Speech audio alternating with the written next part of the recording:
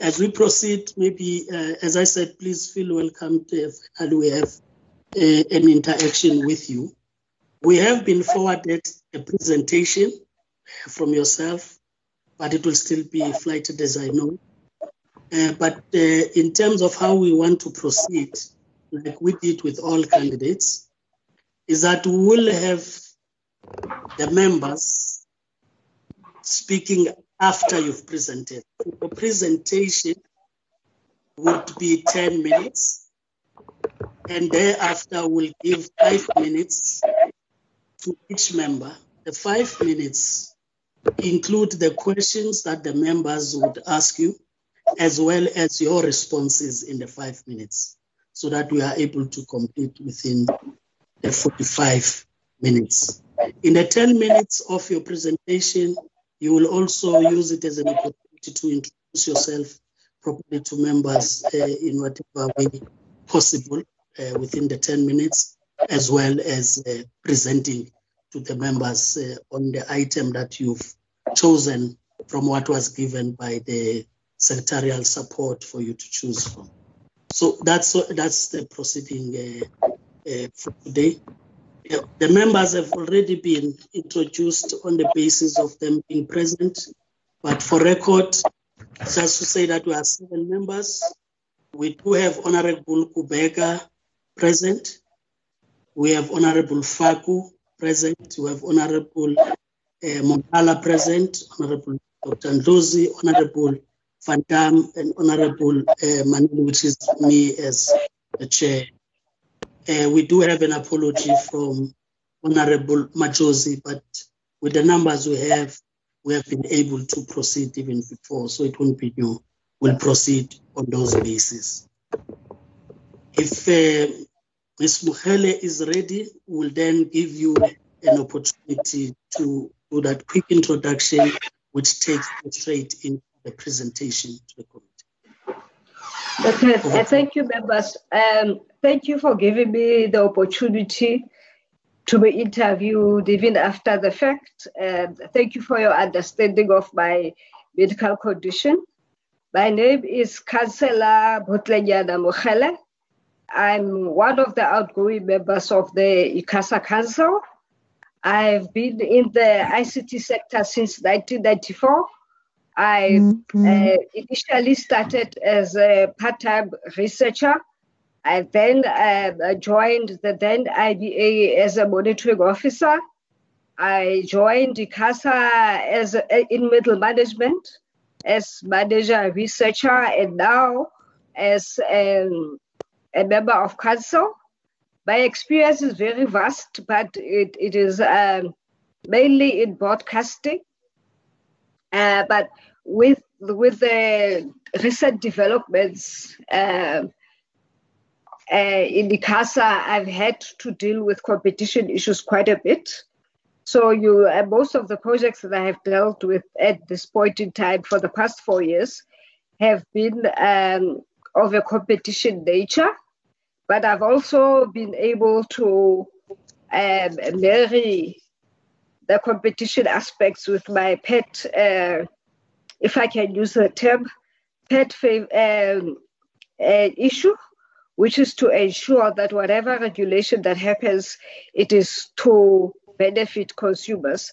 So most of the projects that I have been dealing with have benefited consumers. So I will, without further ado, I will move on to the presentation. Yes, you can proceed. Okay.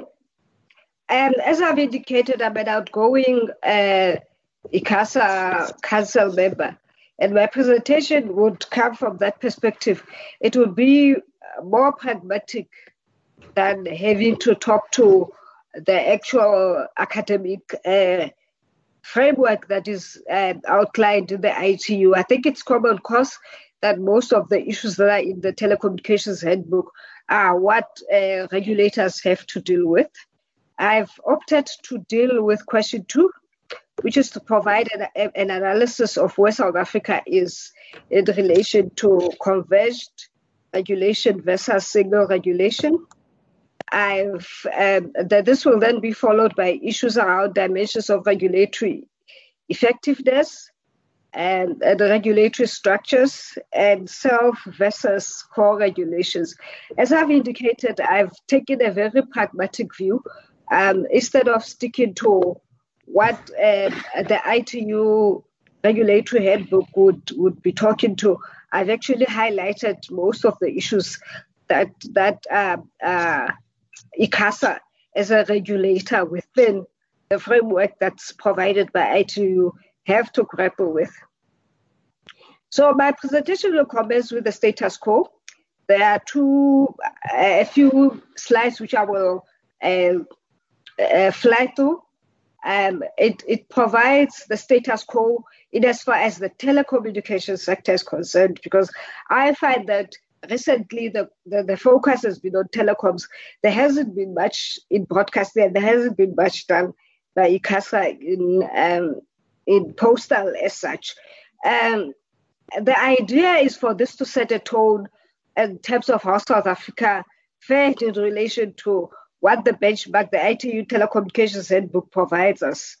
And you'll find that this has actually driven the work that ICASA has done in the past 4 years. My presentation will cover a sector overview and recent retail tariffs. This will then be followed by a discussion on ICASA vis-a-vis benchmark on institutional structures. Other dimensions of regulatory effectiveness, I've sought to highlight challenges that ICASA must meet in terms of how do I put it, in terms of an effective regulator. Because as a regulator, you don't live somewhere out there. You have to deal with everything that you're currently faced with in your environment. I will then conclude on self-regulations versus core regulation. And in terms of the overview, I think it's common because this is something that everyone has been talking about, that the market is dominated by the mobile market, and it's MTN and Vodacom. And from their ICT handbook that ICASA published this year, it shows that MTN and Vodacom continue to dominate the market, with them taking 80% of the mobile subscribers, and even more when it comes to revenue. This report, for instance, shows that the mobile revenue is at 98 billion. The figures that Vodacom published in 2019 shows that 74.2 of that billions, of those billions belong to them. The figures that MTN published in March 2020 this year indicate that 8.96 actually belongs to them. In terms of the fixed market, Telkom dominates the market, and it occupies about 80%. Likewise to Vodacom and MTN, it occupies 80% of the market share. We found that because the way that competition has been dealt with in South Africa is infrastructure-based, it has actually led to growth in terms of coverage. We have amongst the highest levels of mobile penetration in Africa. For instance, with 2G with 99%, 3G with 98%, and 4G with 70%. And we know that voice revenue is declining, and this is due to the fact that people are now moving more towards data usage. In fact, we found that as through ICASA's intervention, there's been a 90% reduction in mobile wholesale termination rates since 2009, to the extent that in 2000 earlier, termination rate is to be 3 rand per minute. It is now 50 cents per minute. And we find that also data has grown more than, mobile data has grown more than fixed data penetration has grown. And however, we find that mobile data prices are very high, but not as high as they are actually made out to be, because I just think that you need to be able to compare apples with apples. And because of the coverage that we have in South Africa, our prices tend to appear to be higher than our benchmark countries in Africa and also in the BRICS countries.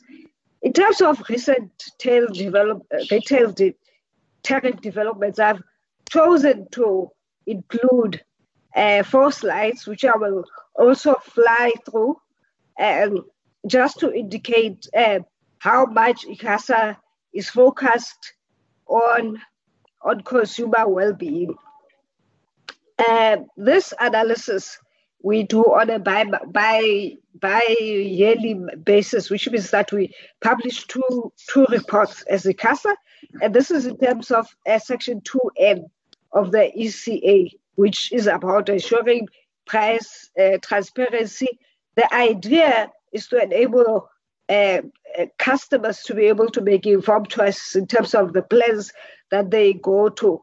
But at the same time, because it provides for customer choice, it does stimulate competition in the market to a certain extent without ICASA even being intervening from a regulatory point of view.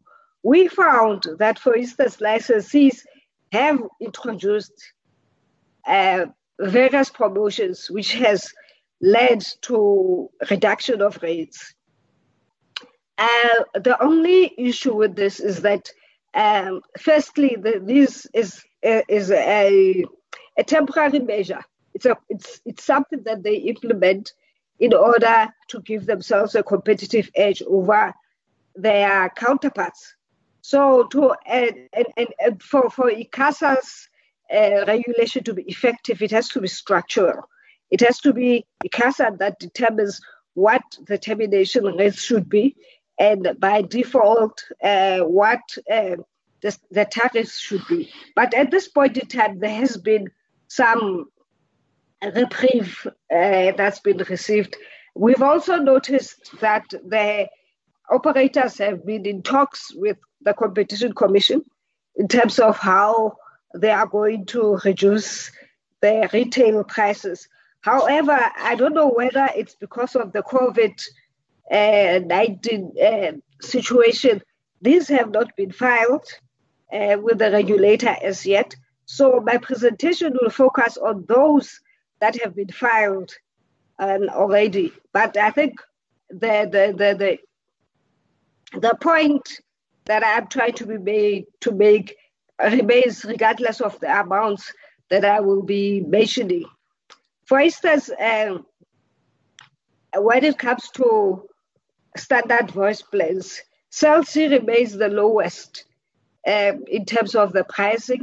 It's followed by Vodacom, and then the rest will follow. But like I said, because these things are promotions more than anything else, it's not an indication of anything except an operator choosing to price in a certain way to get a competitive edge over their counterparts.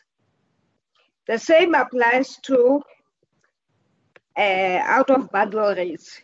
Vodacom and MTN, I think it was in 2018, they decreased their respective prepaid out-of-bundle data rates. As we know, the common narrative is that out-of-bundle rates are very expensive. They were 99 Rand to 49 Rand, and both have decreased it. But Cell C and Telkom found that in terms of their business model, this really doesn't count. And the fact that it's not regulated as yet, it leaves up to the operator to be able to choose when to include the out-of-bundle rates. I think the point that should be gleaned from these slides, including this one that I'm just indicating now, is that firstly, most of the price reductions that we've seen are voluntary. And they are temporary because they are not legislated as yet. And secondly, the out-of-bundle rates are still very, very high. And thirdly, the main complaint that everyone has been raising still remains, in the sense that out-of-bundle rates are still very high. Now I'm going to move on to the crux of what the presentation is about, is a converged regulation versus single sector regulation. In accordance to the ITU handbook, single sector regulators' function is to oversee a certain aspect of the telecommunications, of the ICT market, whether it's telecommunications, whether it's broadcasting, or whether it's postal. Whereas in contrast, a converged regulator deals with all three of them, which means that you would find under one umbrella competencies that deals with radio communications, broadcasting and media, and postal services as well. And I would move that ICASA is an apt example of a regulator that is converged. And this is even so obvious in terms of the legislation that established ICASA. If we recall, ICASA was established in terms of Section 192 of the Constitution, which has mandated ICASA to regulate electronic communications, broadcasting, and postal services in the public interest. And the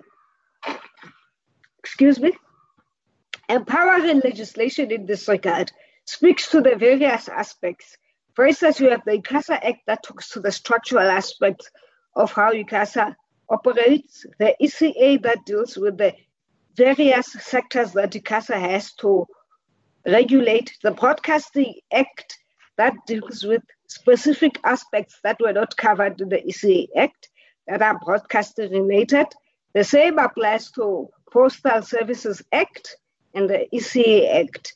And just to indicate that as a converged regulator, the responsibilities that ICASA have to deal with are actually quite vast, in the sense that all these other sectors fall under ICASA. So the idea is that you have commonalities between the three sectors that ICASA must deal with. But in terms of expertise, you will need to have somebody that has an expertise in broadcasting. You will need to have somebody that has an expertise in telecoms and postal services likewise. So the roles and responsibilities of ICASA are to develop license conditions and issue license, to manage scarce resources such as numbering and spectrum, to deal with compliance, monitoring and enforcement, to deal with market reviews and regulations, and more importantly, which is the topic of these days, to deal with tariffs and price regulations. But more importantly, because regulation is broader than just a regulator telling people what to do, is to set rules, guidelines, and codes so that everyone in the environment understands how the regulator works and can act accordingly. Now, having said that ICASA is an apt converged regulator, this speaks to the ITU benchmark in terms of independence, what I've just outlined. In terms of independent reporting structures, we report directly to Parliament through the Minister of Communications. In terms of financing, we are financially independent. In terms of management, we have different roles and responsibilities. The Council of ICASA, if I can use the term, is almost like a board.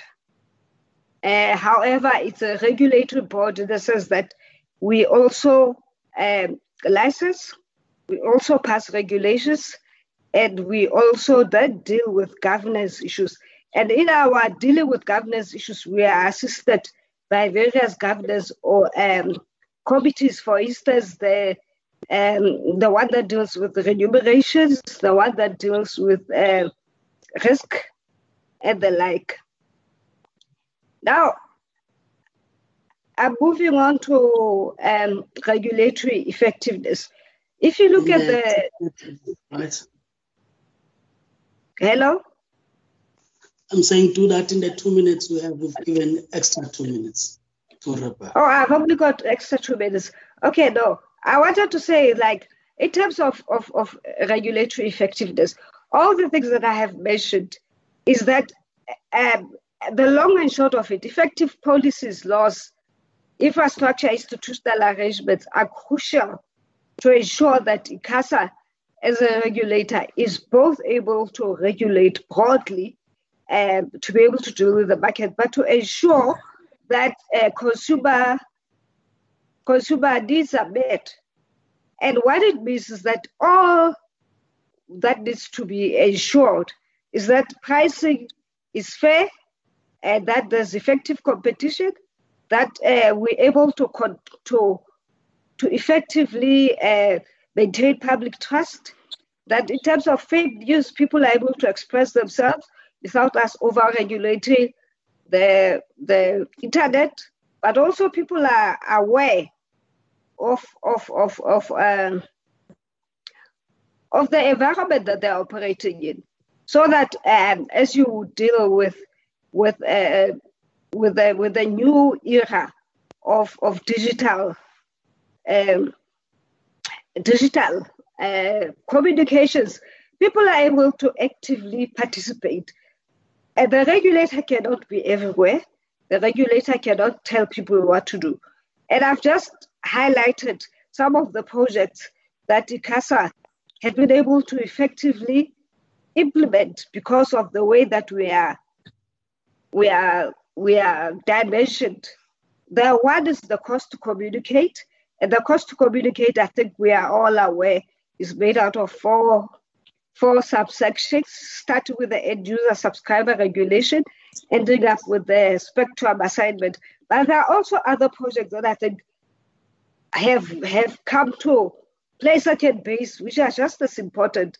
There was an ETV license amendment. There was a community broadcasting review. There was a subscription broadcasting review. And there's also this approach that ICASA has taken to collaborate with other regulators. We've collaborated with the Consumer Commission, if I can just recall, when we were dealing with the end user subscriber charter regulation. However, we ended up having to stick to the letter of the law as outlined by the ICASA, and we weren't able to assist the Consumer Commission to be able to meet Section 3 of their Section 3 of their legislation. However, we also have issues around the litigious sector, and I understand that it's well within the right and it's the way in which the environment is structured. However, the litigious sector makes it very difficult for the regulator to be able to regulate. And I would dread the day that normal courts are able to take over our function, because our function requires specialist skills and an understanding of what the country needs to achieve in terms of national goals and in terms of the national policies. And I'd also like to quote the COVID-19 measures, how we've been able to deal with it. It's also an indication of how effective ICASA is. We've been able to promulgate regulations. We've been able to provide spectrum relief. We've been able to provide spectrum license relief. And we've been able to relax some of the requirements that we needed for broadcasting, in order to, all in the interest of ensuring that the consumer needs are met and that we are able to respond to the national disaster. I'm concluding. I'm concluding. So I think the issue is about self-regulation versus co-regulations. And I think the most important thing in the slide is that I've spoken about having a clear vision, broad strategies being aligned to national policy objectives. But regulation is a continuum. It passes from self-regulation to co-regulation and to also pure regulation. I would say that co-regulation is good in the sense that it facilitates transparency. It ensures that consumers and citizens are able to buy in. However, you also need pure regulation to be able to give direction, to be able to ensure that whatever regulations that you pass do not deviate from what the national goals are. There is a reason why you would have national goals and you would have national policy objectives. And I think that's where I will end. Thank you. Thank you, Ms. Honorable members, you've received the presentation, but you also had an opportunity to read the presentation. May I then invite members to ask questions? As I said, in the 5 minutes, it's question and also giving the candidate the opportunity to respond. I will, without waste of time, start with Honorable Faku. If you have questions for us. Honorable Faku, can you hear me?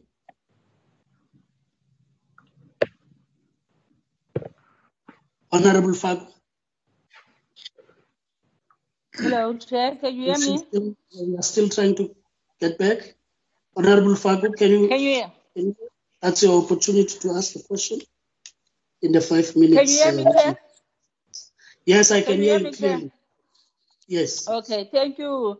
Thank you to the council member.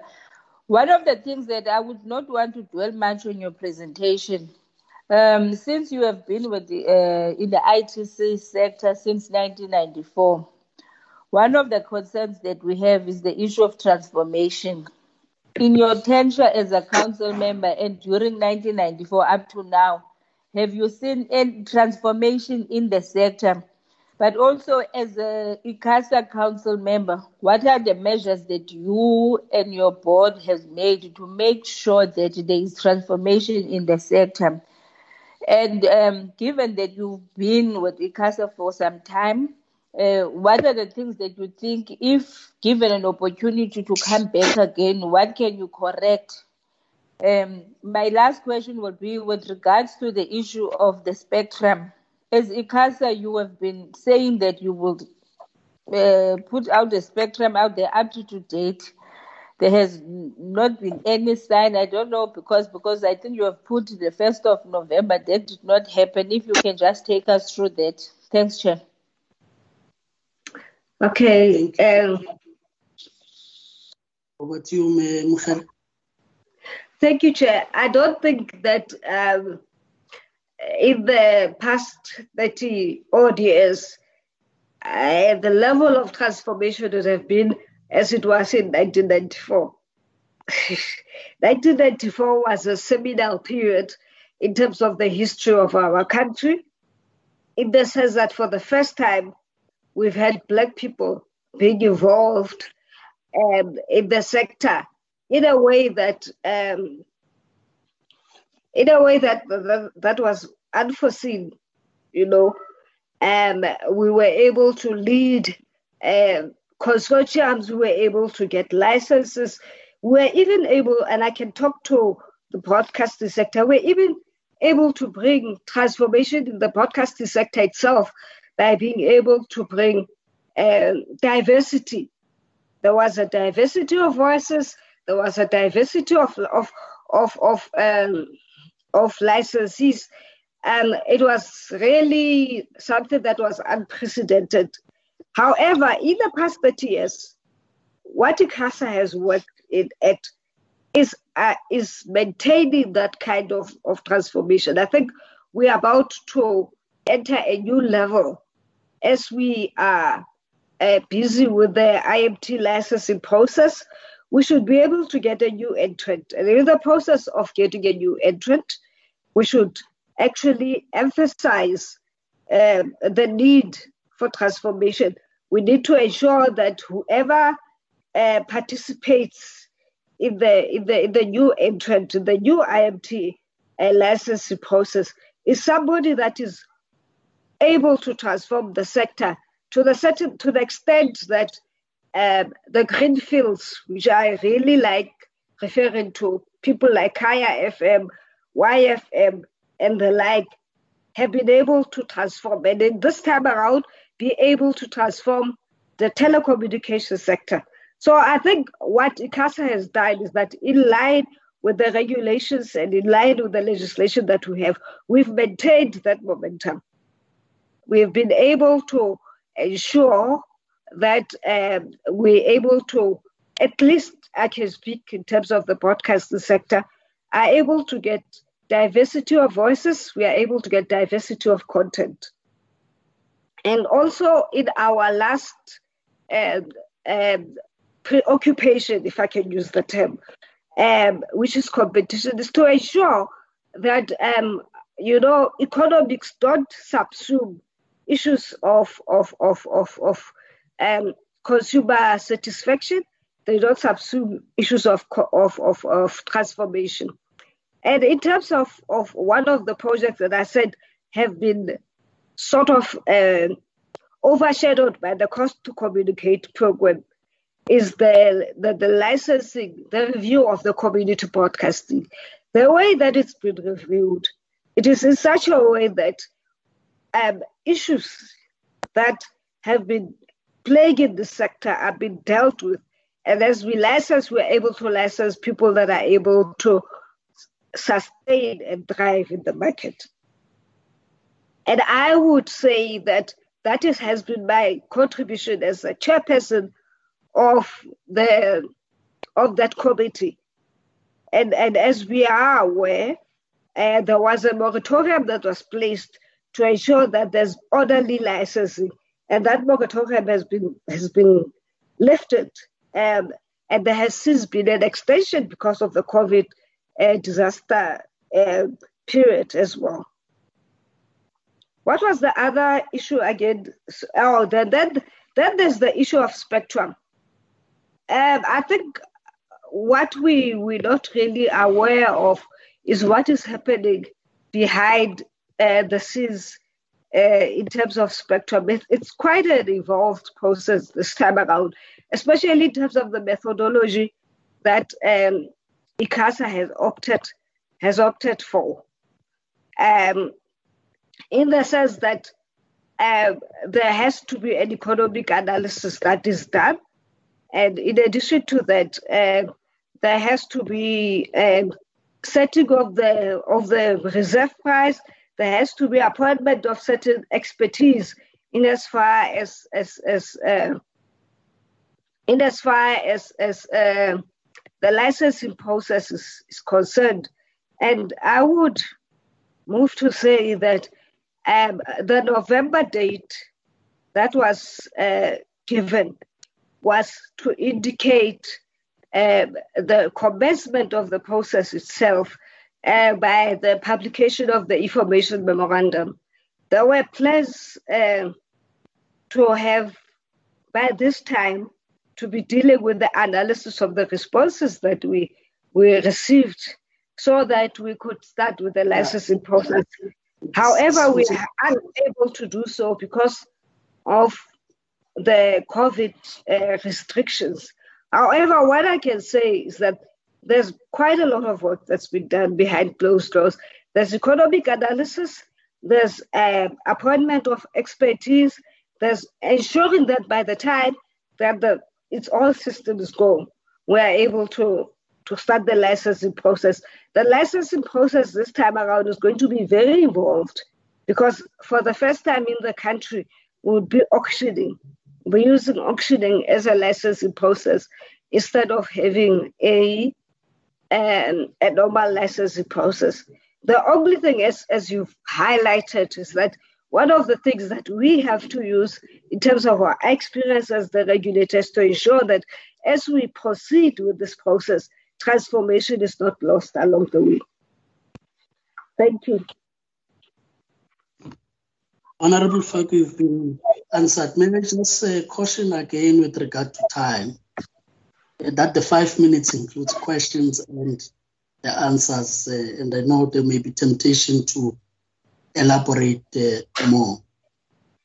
Please, as I give to the next member, Honorable Faku, you're covered on the questions you've asked, right? Both of them were answered. Do you hear me?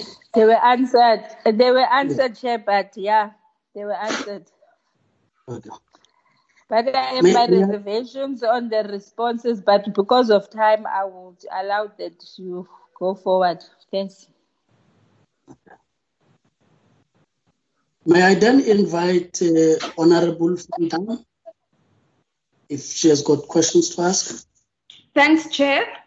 Thank you, Ms. Pontlenyana, for making yourself available. So I've got 5 minutes, so I'm going to need you to be we're going to have a conversation, so I'm going to need you to answer my questions quite quickly, so sharp and to the point. In your presentation, you said something about the sector being very litigious, and you'd prefer that when they were not so litigious because you don't want the court running ICASA. Could you just explain to me very briefly what you mean by that? There's a project that we started in 2018, End User Subscriber Charter.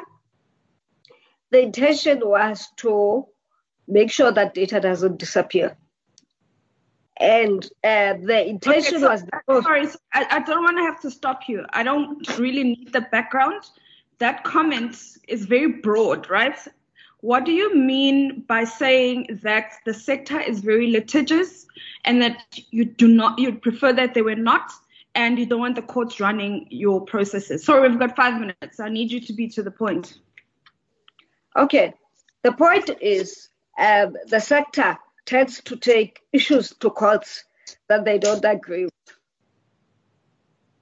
The decisions that we've taken that they don't agree with, and that drags on our processes, and we aren't able to achieve what we would have wanted in the periods that we had intended to. Okay, so you would prefer a situation where they just accepted what was put before them? What is the alternative in your mind? Would you prefer that they didn't go to courts, or if you publish something, they just take it and they implement it and there's no, questioning of your decisions? My take is because of the way that we work, there's ample time for people to give their responses and their whatever qualms that they might have. Why don't they use that process to be able to address their issues?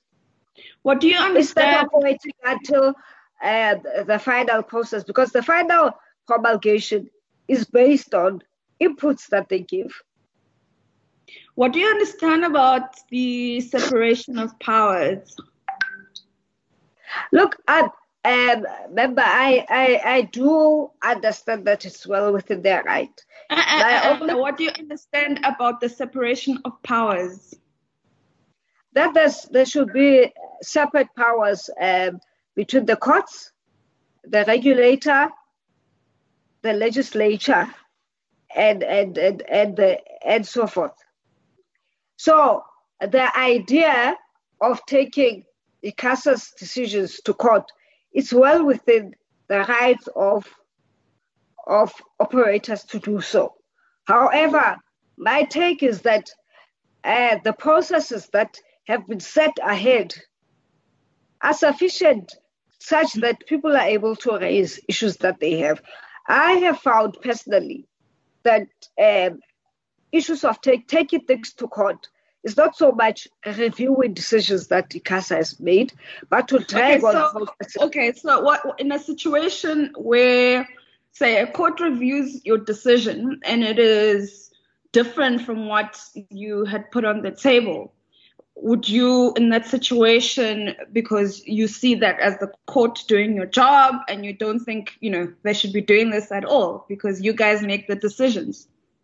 So if a decision is taken on review and you don't agree with it, what recourse should you have?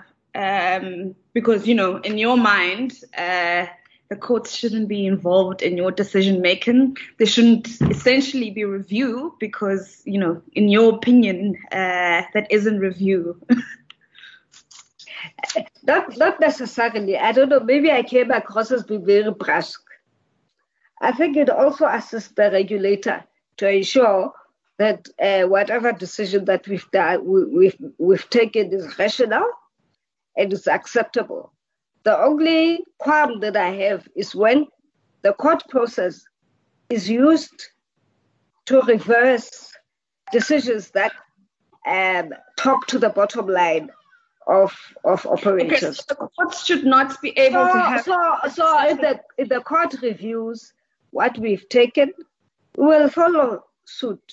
We will follow the process to the T, and we will take on board what the court has decided, which is what a regulator is expected to do in South Africa. And the time for now. Thank you, Honorable Van Dam. I will now take Honorable Kubeka.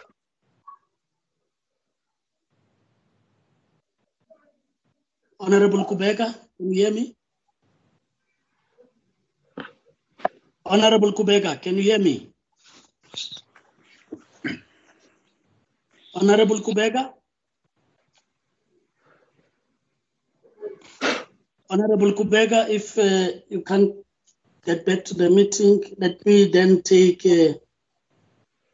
Honorable Dr. Ndlozi. Are you there? Thank you, Chairperson. I'm just going to shoot once and give the candidate an opportunity to respond. I've got 3 questions. The first one relates to what would be the role of ICASA should broadcasting expand to online? If radios and televisions were beginning predominantly to use the internet as the only space of broadcast, what would be the role of ICASA in your view? The second question is relates to the digital terrestrial television migration. I wanted to get a sense from the candidate, why shouldn't the SABC, seeing the failures of DTT, be allowed to play in the pay television market? And then the final question relates to the mass carry regulations. What are her views about the mass carry regulations and the ways in which they've impacted the industry, but also what she thinks should be the way forward in that regard? Should there be a retrospective punishment of something like DSTV or multi-choice, or we should just move on, and if so, how? Thank you. Those are all my questions. Thank you, Dr. Okay. Now, the questions that Dr. Ndlozi have asked are actually policy questions, more than regulatory questions, that ICASA as the regulator needs to be able to take direction from the policymaker in terms of how to approach the issues. The issue of online broadcasting, as it currently stands policy-wise, online broadcasting is not broadcasting. It is telecoms, and ICASA is not mandated to be able to deal with the content issues around such broadcasting until such time that a policy comes out and it redefines the definition of broadcasting. And I think it's timely that needs to happen, in the sense that we find that there's quite a lot of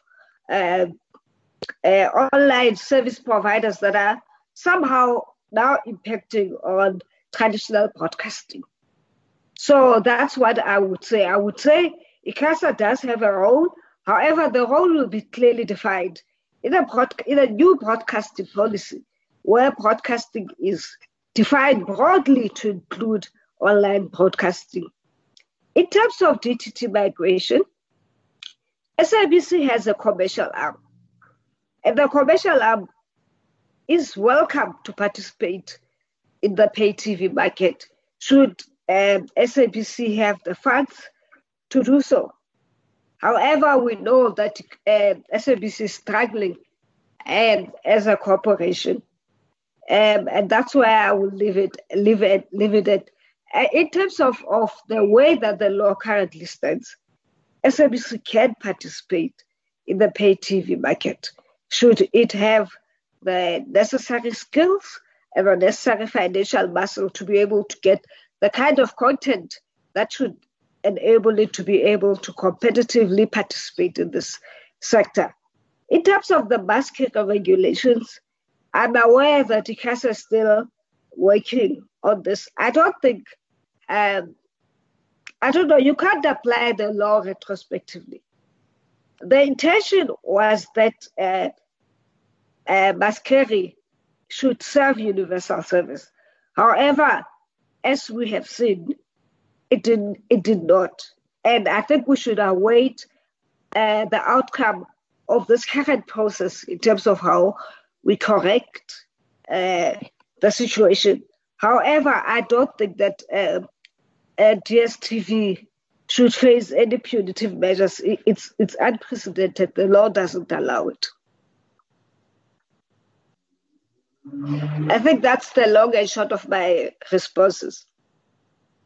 In your 1 minute, or Honorable, close, are you covered? Yeah, that's fine, Chair. Wow, okay. Okay.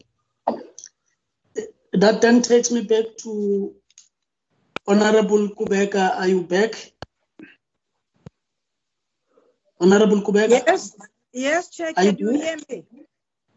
Chair, we can hear you. Hear me? Yes. Can hear me? Thank you very much. Yes, Chair. How are you, Member Tanyana? I'm fine, thanks. I'm much better than I was last month.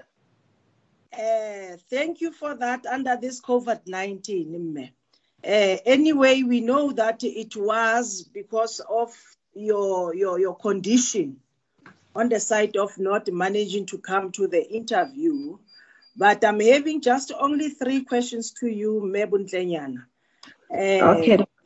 Yes, I'm saying, what are the biggest disagreements or differences in approach between ICASA and the Competition Commission on data price regulation? The second question, Chair, is that in your view, Mebuntlenyana, what are the key pillars which must be in place in order for South Africa to exploit opportunities of the 4IR? Can you just mention it? Can be 4, it will be fine on my side. And now the last question, Mebuntlenyana.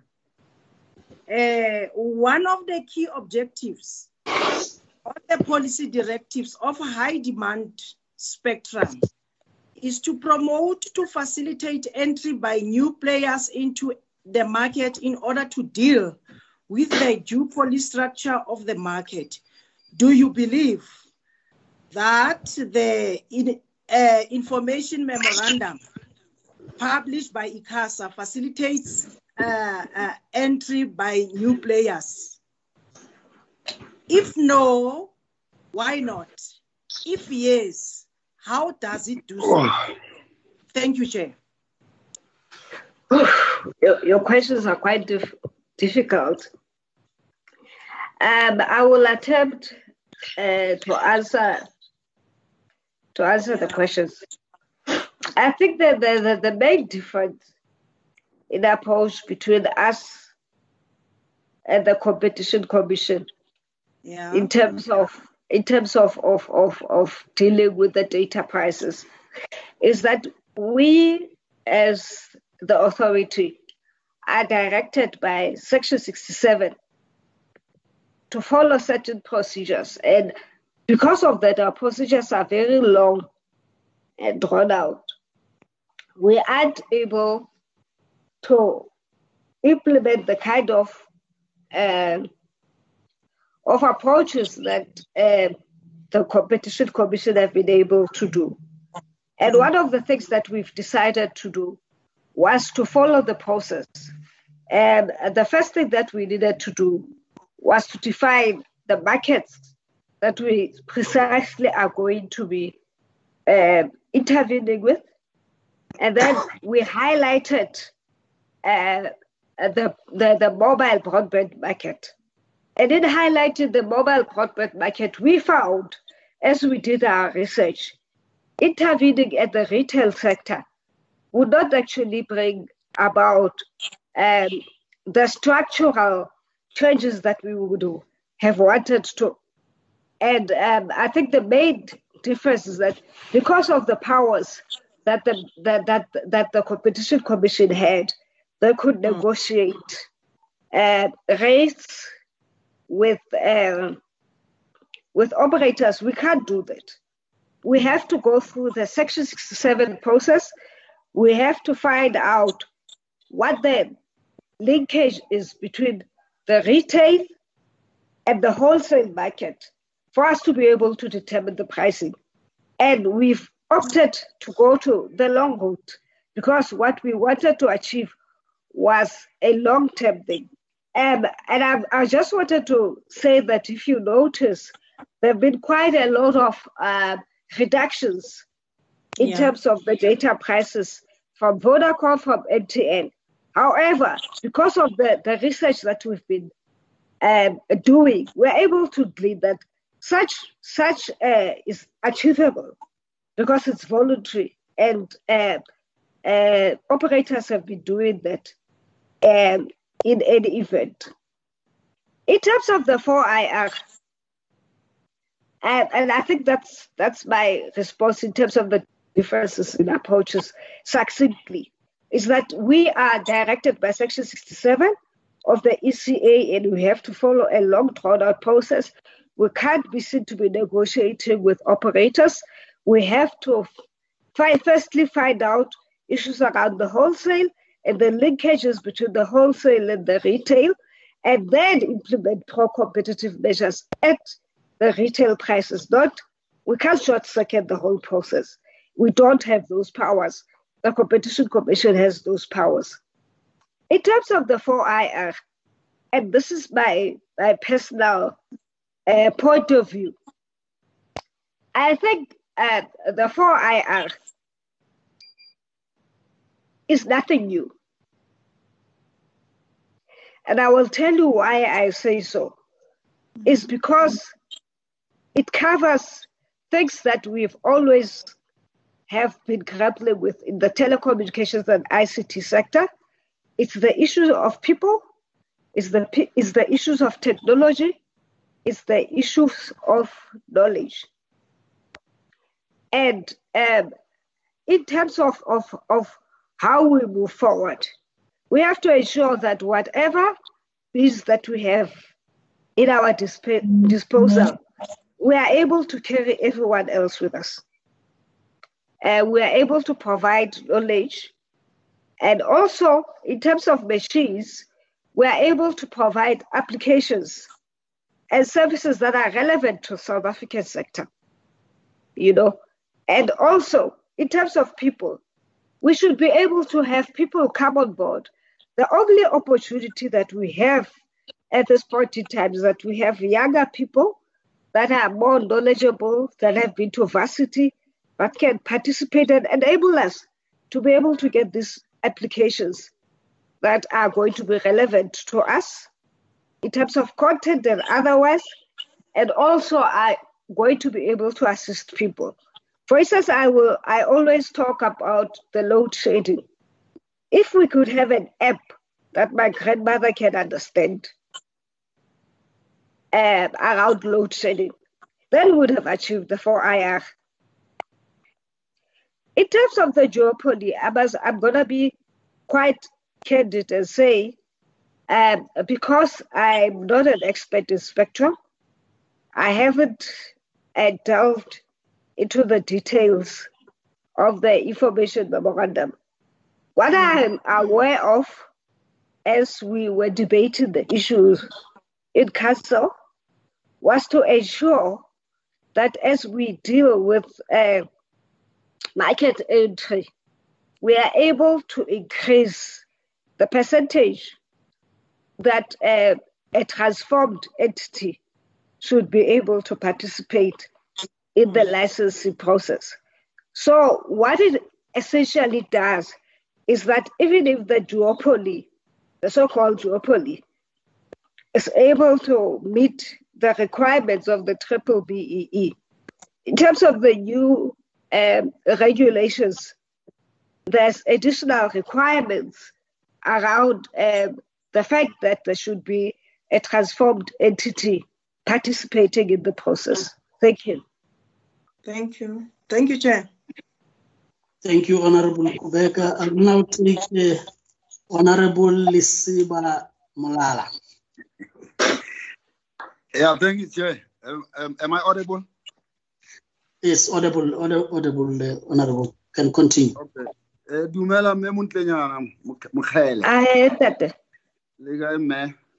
Ke telle kae? Okay. I only have a few questions for you. Maybe just to start with a follow-up on Ndlozi's question. Canada has now developed a new model of ensuring that internet, for instance, is taxed in their country. Would you recommend that at a policy level, our government should consider that type of Canada's model in terms of ensuring that the internet and other online services have some responsibility in terms of local people? That's the first question. The second one, in your presentation, I have not heard you talking about the current challenges that you have, except for litigation in ICASA. Could you elaborate a little bit on challenges and how you think they should be resolved in your own view? And then the last one, you also spoke about the development of local economies. And this is a very, I don't want to say subjective, because some people think development of the economy is also the same as access. If people have access to the sector, automatically there's development of economies. Could you please highlight areas in your service for the last 5 years where you can specifically say this is how you have developed certain economies and give examples? Thanks, Chair. Thank you, Honorable Malala. Not having been fully aware of the development that Canada has taken in terms of online regulation. The only thing that I can say is that we do, I think the white paper on broadcasting is long overdue. It was done in 1998, and there's been quite a lot of developments that has happened. And it's not so much the issue of content that you get on internet, and that self-regulation has always been able to deal with, that codes and conduct have always been able to do it. There's also an issue of competition, of people providing broadcast-like services. And I think the sooner the policy environment deals with the online regulation, the better. And then whatever model that comes out of our, sorry, I think I've lost the slide where I've typed the questions that have been asked. I'm going to ask, I'll speak to this issue. I'll ask the honorable member to repeat themselves if not as a measure of disrespect. Okay, I found it. Okay. I think the sooner we deal with it, the better. We do need to deal with the way that we define the broadcasting at the moment, so that we are able to deal with other issues that cannot be addressed purely by codes of conduct and the like. And I think that's the issue that I think you can't be using a 1998 white paper on policy. Whereas the telecommunication side has moved along, there's been quite a lot of other policy documents that are guiding us in terms of how we're supposed to be working. ICASA's challenges. I've highlighted the litigious nature of the sector because of the outcome, because that's where it's visible. I think ICASA's challenges are internal. Most of the time, we don't have resources. The length of period of councillors, the 4-year period, is actually quite brief. Because if you look at the way that regulatory projects are structured, you try that as a councillor, you start a project, you do all the research, but by the time comes for you to promulgate the regulations, your term ends and somebody else comes and starts afresh. And not having the kind of background information that you would have. The second one has to do with resources. I know that we've been going ad nauseam about resources, and that sometimes it appears like we're not spending the money that we have. And it has precisely to deal with the cycle of regulatory projects that you'd find that in the beginning, you might have a spike in expenditure. In the middle, there might not be, and towards the end, you have another spike. So I would say that the challenges that ICASA has are mostly internal, and I think we are currently dealing with those. And the other questions I've seemed to have lost. I don't know if the honorable member would mind repeating them. Yeah, I think it relates to the development of local economies. Okay. So in terms of the development of local economies, and you are saying that we should not take the fact that you have access as an indication that you are going to develop the local economy, isn't it? Yes. So the development of local economies has to do with the needs of the audience that you're trying to serve. If the product that you're selling is not selling, it doesn't matter whether or not you avail it at a cheap price. If it doesn't meet their needs, it doesn't meet their needs. And earlier on, I think I gave an example of load shedding. Load shedding is a pain in South Africa.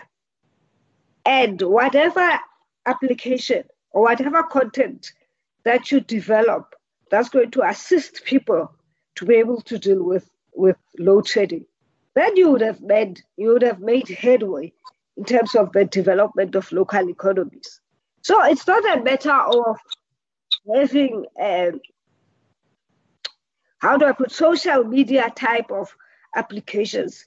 For the longevity of what you have to provide, it has to be something that talks to the issues that people deal with on an everyday basis.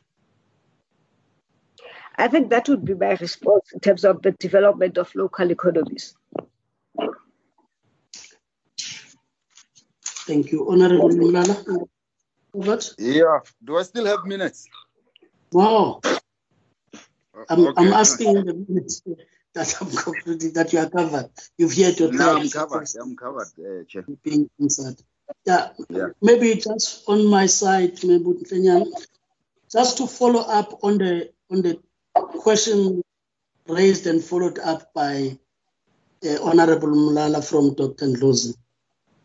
In relation to the policy on online matters, I think the question is really what recommendations, if you've ever made, in terms of what should be the policy going forward, which enables the regulator to be able to perform its task.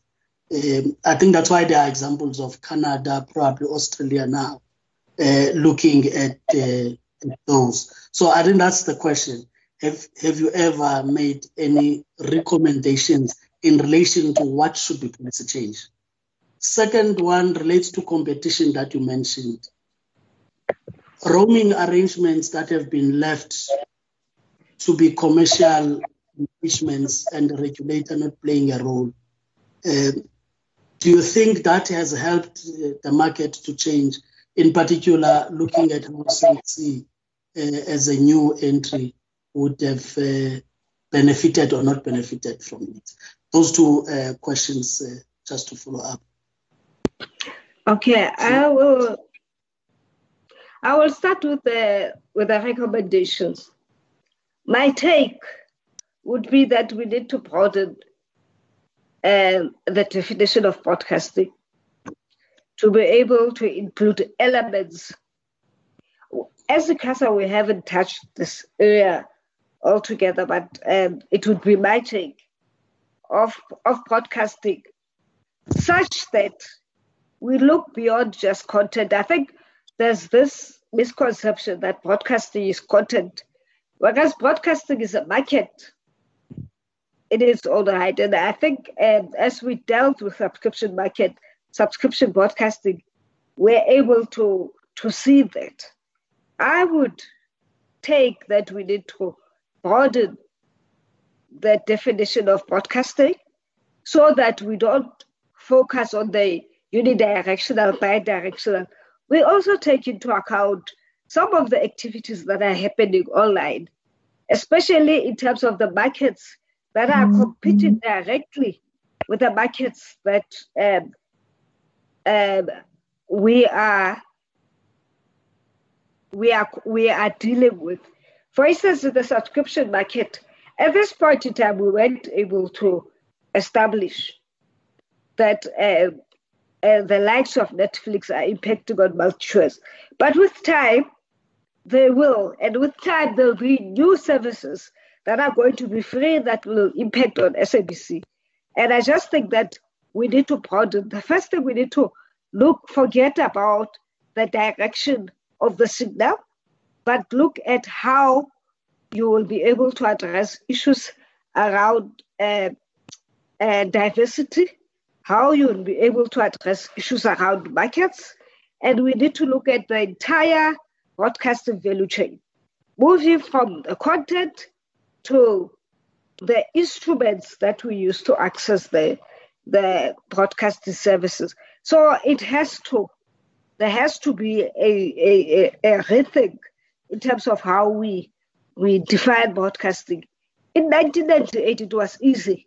You only had radio, you only had analog TV. And the idea was that if you're able to interact with the signal, it's no longer broadcasting. However, history and developments have proved us otherwise. So that would be my recommendation.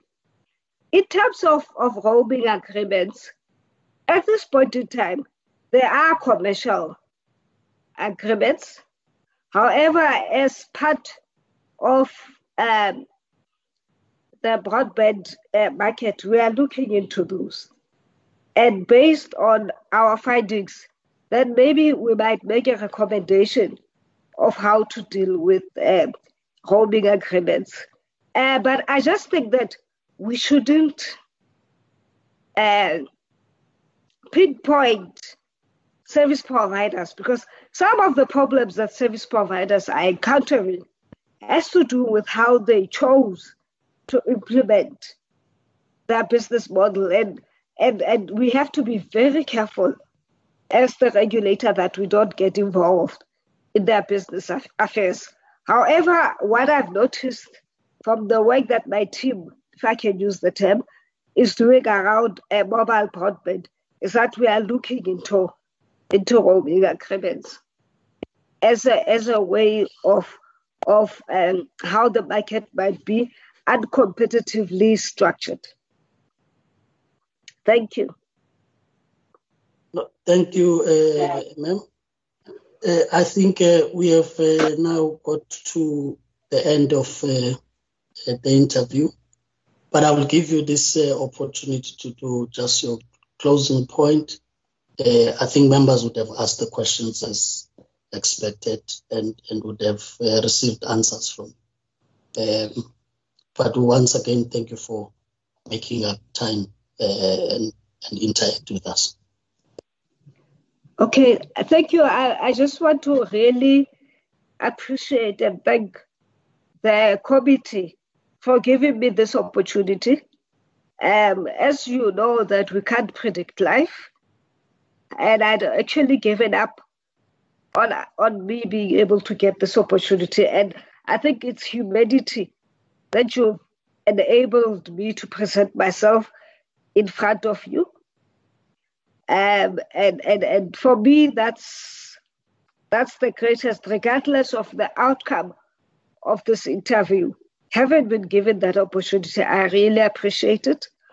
I appreciate the way that the interview proceeded. And I'm very glad and I'm very happy that the committee is in touch with the issues that the regulator is dealing with. The questions were very, very, very challenging. I must just say that ICASA as a regulator, our duty is to ensure that we serve consumers first and foremost. And secondly, whatever that we implement has to talk to the national policy goals. I think it doesn't help that as an independent regulator, and independent talks about functional independence, it talks about financial independence, it talks about predictability. But as a national regulator, we should be able to contribute. And I think the way that ICASA responded to the COVID-19 is case in point in terms of how the regulator should always align itself with the national policies of the country. Thank you. No, we thank you, ma'am. All other administrative-related questions would be handled through the secretariat that has been in touch with you in any way. As we said, this is a subcommittee that will report to the main committee, which is the portfolio of communications. Once again, thanks for making time. We really appreciate it. Thank you. Thank you. That takes the interview.